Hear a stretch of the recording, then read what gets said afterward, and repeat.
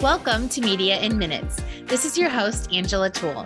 This podcast features in-depth interviews with those who report on the world around us. They share everything from their favorite stories to what happened behind the lens and give us a glimpse into their world. From our studio here at Communications Redefined, this is Media in Minutes. In today's episode, we are talking with Veronica Stoddart, an award-winning travel editor, writer, and content consultant with more than 4 decades in travel publishing. She spent 16 of those years as USA Today's editor-in-chief for travel, reaching a daily audience of 6 million readers. She was also the founding editor of Caribbean Travel and Life magazine, which she edited for 10 years. Veronica has also worked as a content editor for National Geographic Society, as a travel editor for America's Magazine, as a stringer for Time Life News Service in West Africa, and was a faculty member of the SATW Institute for Travel Writing and Photography for 5 years. Her work has appeared in National Geographic Traveler, Condé Nast Traveler, AARP Magazine, Hemispheres, Los Angeles Times, Frommer's.com, ThePointsGuy.com, CruiseCritic.com, and Travel Awaits, among dozens of other outlets. Hi, Veronica. Hello, Angela. I am beyond thrilled to talk with you today. I'm really happy to be here and look forward to this. Great. So for those listeners who don't know, we currently work together on the PR side of things through your role as a content consultant for travel clients. And though you work on both the journalist editor side and the content creator side currently, what does your professional life look like right now? Well, with so many changes in the industry over the last few years, especially during COVID, I consider myself really privileged to be able to use both my writing and my editing skills in multiple ways. Yeah. I not only freelance for a variety of really great travel outlets, which allows me to travel, which of course is my first love. Right. I also produce custom content for travel clients through my own content marketing agency, which is called VS Content Strategies, as well as for the travel clients of the marketing communications agency Percepture, where you and I overlap. Yeah. And what does that mean? In that role, I work with dozens of freelance writers who write editorial articles for my clients, which I assign and edit and deliver to them so that they can then use them, for example, on their websites, in their newsletters, in their PR efforts, etc. Yeah. So I'm happy to say that I'm really quite busy these days, and I'm grateful to have so many wonderful clients and opportunities to travel as well. Yes. And there's nothing better than a journalist written travel article. I like to say, PR professionals can write as well, but nothing compared to when it's a true journalist writing. Well, thanks for that. Yeah. You've had quite the professional experiences, as we mentioned in our intro, including spending 16 years as the travel editor for USA Today. That is quite an accomplishment. How was your time there? Well, I'm really proud of leading a fabulous team of 16, can you believe, travel writers, editors, and producers at USA Today. We produced content for not only the print paper, which was at that time the largest newspaper in the country, but also its travel website and other digital products. Right. And we reached a combined daily audience of 6 million readers, which was massive. Wow. Yes. Yeah. And this was at a time that USA Today was considered the, quote, traveler's newspaper. So travel was considered a key pillar of their coverage. The travel site grew into a top 5 for travel news and information. It was really a powerhouse. Yeah. And it was a great privilege and an awesome responsibility to have that kind of reach and impact. Yeah. We did lots of groundbreaking coverage and we won a bucket full of awards for our coverage. And I'm really grateful to have had that opportunity. The other thing I'd like to mention, there were challenges along the way because when I was there, we transitioned from print to digital. Oh, right. As many publications were doing. When I arrived, we were just putting out a standalone print travel section, as many newspapers did back then. You probably remember those, right? Right. But we transitioned very quickly to almost entirely digital, which was certainly challenging, but it had to happen. So I'm proud of the way we accomplished that as well. Yeah, that kind of leads into my next question, which you've just already talked about a little bit, is how travel reporting changed or has since your time with USA Today and while you were there. Yeah, well, certainly the transition to digital has been the biggest change, but the reporting itself has also changed significantly, unfortunately. And I say unfortunately because when I was at USA Today, we did deeply reported stories of depth and substance, in true journalistic fashion.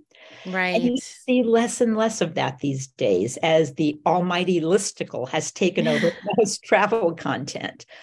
Yes, the top 10 this, the top Exactly. 5 this, right? Yeah, I find personally fewer and fewer opportunities to write the longer narratives about destinations, when what sells is that quick hit top 10 list. Yeah.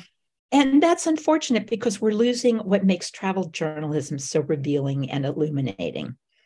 So, yeah, we're kind of at that place right now. Who knows what the future holds? Yes. And at least you get some of those stories in on the content side, though, right? Those are the type that the clients want to share. Is that typically what you Exactly. find? Yeah.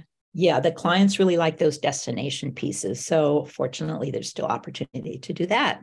Yeah, that is good. I'm curious of what led you to travel writing in the first place and how you broke into the industry and then earned such a high profile job. Well, first and foremost, I've always loved to travel. So that's really what inspired my career. But I started out quite by accident, as often happens. Really? I moved to Niger in West Africa with my late husband to set up a handicraft export business. And while we Really? were living there, I started stringing occasionally for Time Life News Service through Okay. a connection that I had. So that was my first venture into journalism, sort of dipping my toe into the Really? field. And eventually, after we returned to the States and a few other editorial jobs, I figured out along the way that I could make a living writing about travel. It was like the light bulb went off. Right. I had good language skills too, which helped. I grew up in Bogota, Colombia, of Okay. parents who were originally German. So I grew up with three languages. And Wow. so once I discovered this thing called travel writing, I never looked back. And I really consider myself so lucky to be able to turn my passion into a profession, which is a rare and privileged thing to be able to do. Yes, it is. Oh, I definitely, definitely hear you. I would love to hear some more about the roles, the one of them you mentioned, the Time Life News Service in West Africa, and also about Caribbean Travel and Life magazine that you were the founding editor. Yeah, I had a unique opportunity to launch a new travel magazine, Caribbean Travel and Life, and several collateral publications, including two in-flight magazines that we did for Caribbean Airlines. Okay. It was just a great opportunity, again, that fell into my lap. I loved the creative ability of shaping a new publication from scratch, Yeah. as well as the entrepreneurial aspect. That was sort of my, a new thing for me, which really allowed us to be very nimble and to grow organically. It was thrilling to help create a successful business with a brand new product and then sell it after 10 years. Yeah. And I must say, it was fun to have the Caribbean as my beat during those times. Right. It could be I worse, was right? able to visit virtually every island. So that was Wow. fun too. That's amazing. And what about in West Africa? Well, in West Africa, I did the stringing. I didn't write a whole lot because there wasn't a ton of news happening in Niger at that time. Okay. But I filed some stories that I thought might be newsworthy, and I filed them to the bureau chief in Kenya, who was based in Kenya at that time. Okay. So that kind of got me started. Yeah, I bet that was quite an experience living there Yeah. too. Oh, it was. What are you the proudest of from your career so far? Well, the two are really USA Today and Caribbean Travel and Life. Those were the highlights of my career, really where I spent the biggest chunk of my career too. Both really fantastic opportunities, and it allowed me to grow so much and really to, achieve some wonderful things that I'm proud of. You also said that you believe travel can be a force for good in the world, and I completely agree, but would love to hear your thoughts on that. Yeah, so that's really my motto. It's what inspires everything I do. I think travel can change the way we see the world. it really enhances our understanding of other cultures and ways of life, and it really helps us become better global citizens. I mean, we live in a global village. This is really important these days. It plays such a critical role in bringing people together and bridging cultures. And in that sense, it really is a force for good. Yes. There's a wonderful saying by the travel guidebook author Rick Steves. He says, quote, "The tiniest exposure to the outside world will change your entire life." I really love that. Yeah. It's so powerful what you can learn from travel. So that's been my mission, to share with others, what I've learned about other destinations and cultures by writing about it, and ultimately to encourage my readers to see the world for themselves. Yes, that's fantastic. How do you help those who find it overwhelming, the travel that really want to do something like that? And we see that there's a good number of Americans like that only go to the same place every year, haven't experienced, other cultures. Where do they begin? What advice do you have for them? Right. Well, I think, what helps is not only to write about a place to inspire them, hopefully you will be inspiring them, but to give them tips. So with every destination piece, if you can add a sidebar that's tips for how to go to make it easy for them, so that gives them a leg up on starting to research a trip themselves, I think that helps a lot. And if you can give cultural tips as well, in terms of how to behave in a very foreign place, that's also helpful. Yes, those are great tips. You are such a wealth of knowledge and experience. You've also been to 110 countries and reported for most of them. What experiences stand out? I'm sure that's hard to choose. Oh, it is. There have been so many wonderful experiences, but I have to say Antarctica is definitely at the top of my list. It was such an unexpected revelation. Again, the opportunity just fell in my lap, and I'm so thrilled it did. It's like visiting another planet. Really? The dramatic landscape, the size and scope of it, the emptiness and the pristineness, the gobsmacking beauty of the icebergs, which I never expected. They're like floating sculptures. Really? And of course, all the amazing animals, thousands and thousands of penguins and seals and gorgeous whales. I had a really unique opportunity. I was able to camp out one night on the ice. Wow. It was a totally unforgettable experience. It made me feel like the original explorers must have felt. So, wow. How would someone go about planning a trip there? The way 90% of people go, I would say probably 95% is by cruise ship. So it's just a matter of choosing the right cruise line that you want to, meets your budget and your itinerary and so on. Yeah. That's really the way most people visit today. I mean, there are a few companies that will fly you in, but most people go by cruise. Okay. Yeah. We'll have to add that to our bucket list for sure. If you could live anywhere in the world, where would it be?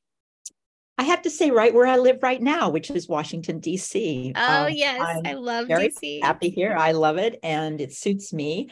But I do sometimes toy with the idea of living in Europe, perhaps Portugal or Italy, which is my favorite country. Yes. I have an EU passport, so that would be relatively easy for me to do. Yeah, that's great. In your roles today, what outlets are you writing for editorially? Well, lately I've been writing a ton for AARP, both their website and in both of their magazines. I just did my 30th story for them. Wow. And I also write for a travel site called TravelAwaits.com, which is geared to travelers over 50, as well as I write for Frommer's and Cruise Critic. I do quite a bit of cruising. I write for The Points Guy, and I recently wrote my first piece for Travel and Leisure, which was exciting. That is exciting. Well, we will link to some of those recent ones for sure in our show notes so listeners can read. Where do you find your next story and choose what you're going to focus on when there's literally, limitless of what you can do? Well, I follow travel trends avidly, as well as newsy developments and destinations. I mean, because those often make the best hooks for stories. We're always looking for a good hook, for something new in a destination or some reason to go. At USA Today, we used to have a motto, and every story had to meet the why now, so what question. Why are we going now? And why does it matter? Yeah. So, I subscribe to a ton of travel trade publications to keep up to date. And yes, I read pretty much every PR pitch I receive to stay up to date as well. And I also, Wow. yeah, I do, That because is impressive. you pick up tidbits there. You pick up ideas that could turn into stories. So, Yeah. and I also attend conferences like International Media Marketplace and IPW and others. So all of that helps me sort of keep my finger on the pulse. Yes, those are great things. And I think you've sort of answered my next question as well, where I was going to ask about PR professionals and how they can help you do your job best. So, how else can they help you? And do you have any pet peeves? Yeah. So I love it when PR reps can help me plan the perfect trip and arrange the key experiences and interviews. The more help I get, the better I'm able to report my story. Yeah. A recent example is a trip I did to Wyoming with the help of the Wyoming Office of Tourism. Together, we planned a very detailed itinerary that yielded 2 good stories. So I considered that trip a real success. Yeah. As for PR pitches, I would say here's a recommendation. A simple but often overlooked approach is to write a catchy subject line in the email to grab my attention. Mm-hmm. You don't know how many pitches I get that just say press release in the subject line. Really? And it's such a wasted opportunity. Yeah, even to this day, it's kind of astonishing to me because it's such an easy one, right? Yes, yes. You want to give the subject title to make the journalist think this is what it could be. Exactly. To at least open up and read it, right? Yeah. One small pet peeve I have is about accuracy and honesty in pitches. Sometimes I'll get a pitch that will exaggerate its facts. It'll say, for example, this is the first, or it's the biggest, or it's the longest, something or other, right? Yeah. And in fact, it's not.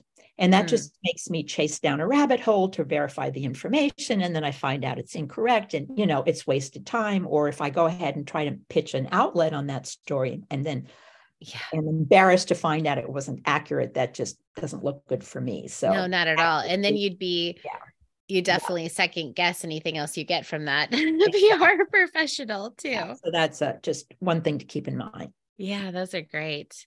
I know, like many travel writers, you are offered lots of press trips. How do you decide which to participate in?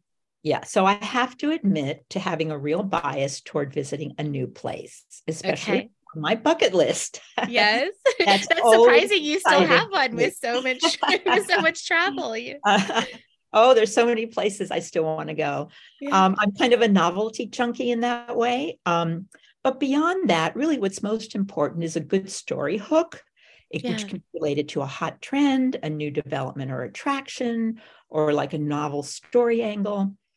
I also far prefer traveling alone as opposed to a group trip, just because it allows me to pursue my own story angles and interviews and not to have to spend time on long group meals, for example. So yeah, all those things help me decide if the trip is going to be worthwhile.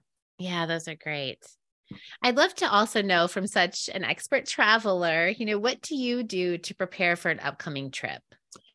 I do a ton of research, especially when I'm covering a specific topic, like I did recently on a trip to Australia, where I did a story on Aboriginal cuisine for Travel and Leisure. Okay. So I deeply familiarized myself with the cuisine itself, which I didn't know a lot about, found out where you could sample it and who the top chefs were. And then I had meals prearranged at key restaurants before I arrived, as well as interviews all scheduled. So I could be very efficient when I was on location. Yeah. I was recently in Zurich on a Swiss press trip and decided to do a story on the best chocolatiers in the city. Oh, that's a hard one. As you can see, I like to write about food because I think it's a great entree into a culture for travelers. Yeah. So I researched all the chocolatiers in advance very carefully, and then I picked the top ones and I visited them all in a short amount of time. So the more prepared I am in advance, the better the trip is going to be. Yes, that makes perfect sense. So before we go, I need to ask, what destinations should listeners have on their list for the upcoming year? Yeah, so many of them are on all the top lists for the year. But one that I would recommend is Egypt, where I'm going next. Really? Which has been named one of the hot destinations for 2023 by National Geographic Travel, Travel and Leisure, The Washington Post, and CNN. So clearly it's on everyone's mind. One thing that's happening this year is the blockbuster Grand Egyptian Museum is opening in Cairo. It's going to house the largest collection of Egyptian artifacts in the world. So that's an exciting thing for them, for sure. Are you going to get to see that? I'm hoping I can. The opening keeps getting postponed. You know how these things go. So I'm hoping it will be open when I'm there, and that'll allow me to do a separate story just on the museum, hopefully. So, yes. Yeah. And a couple other places that come to mind. Japan, of course, has finally reopened after 2 years of pandemic closure. And apparently there's a good dollar exchange rate. So I think Japan is going to be hot this year. Great. Well, how can listeners connect with you online and follow your work? I'm most active on 3 social media platforms, and my Twitter handle is Wanderlust13. Okay. My Instagram is VJ Stoddard, and Stoddard has a T at the end. And then you can find me on LinkedIn just by searching my name. Wonderful. Thank you so much for your time and insight today. Well, thank you so much for having me, Angela. I enjoyed this. That's all for this episode of Media in Minutes, a podcast by Communications Redefined. Please take a moment to rate, review, and subscribe to our show. We'd love to hear what you think. You can find more at communicationsredefined.com/podcast. I'm your host, Angela Toole. Talk to you next time.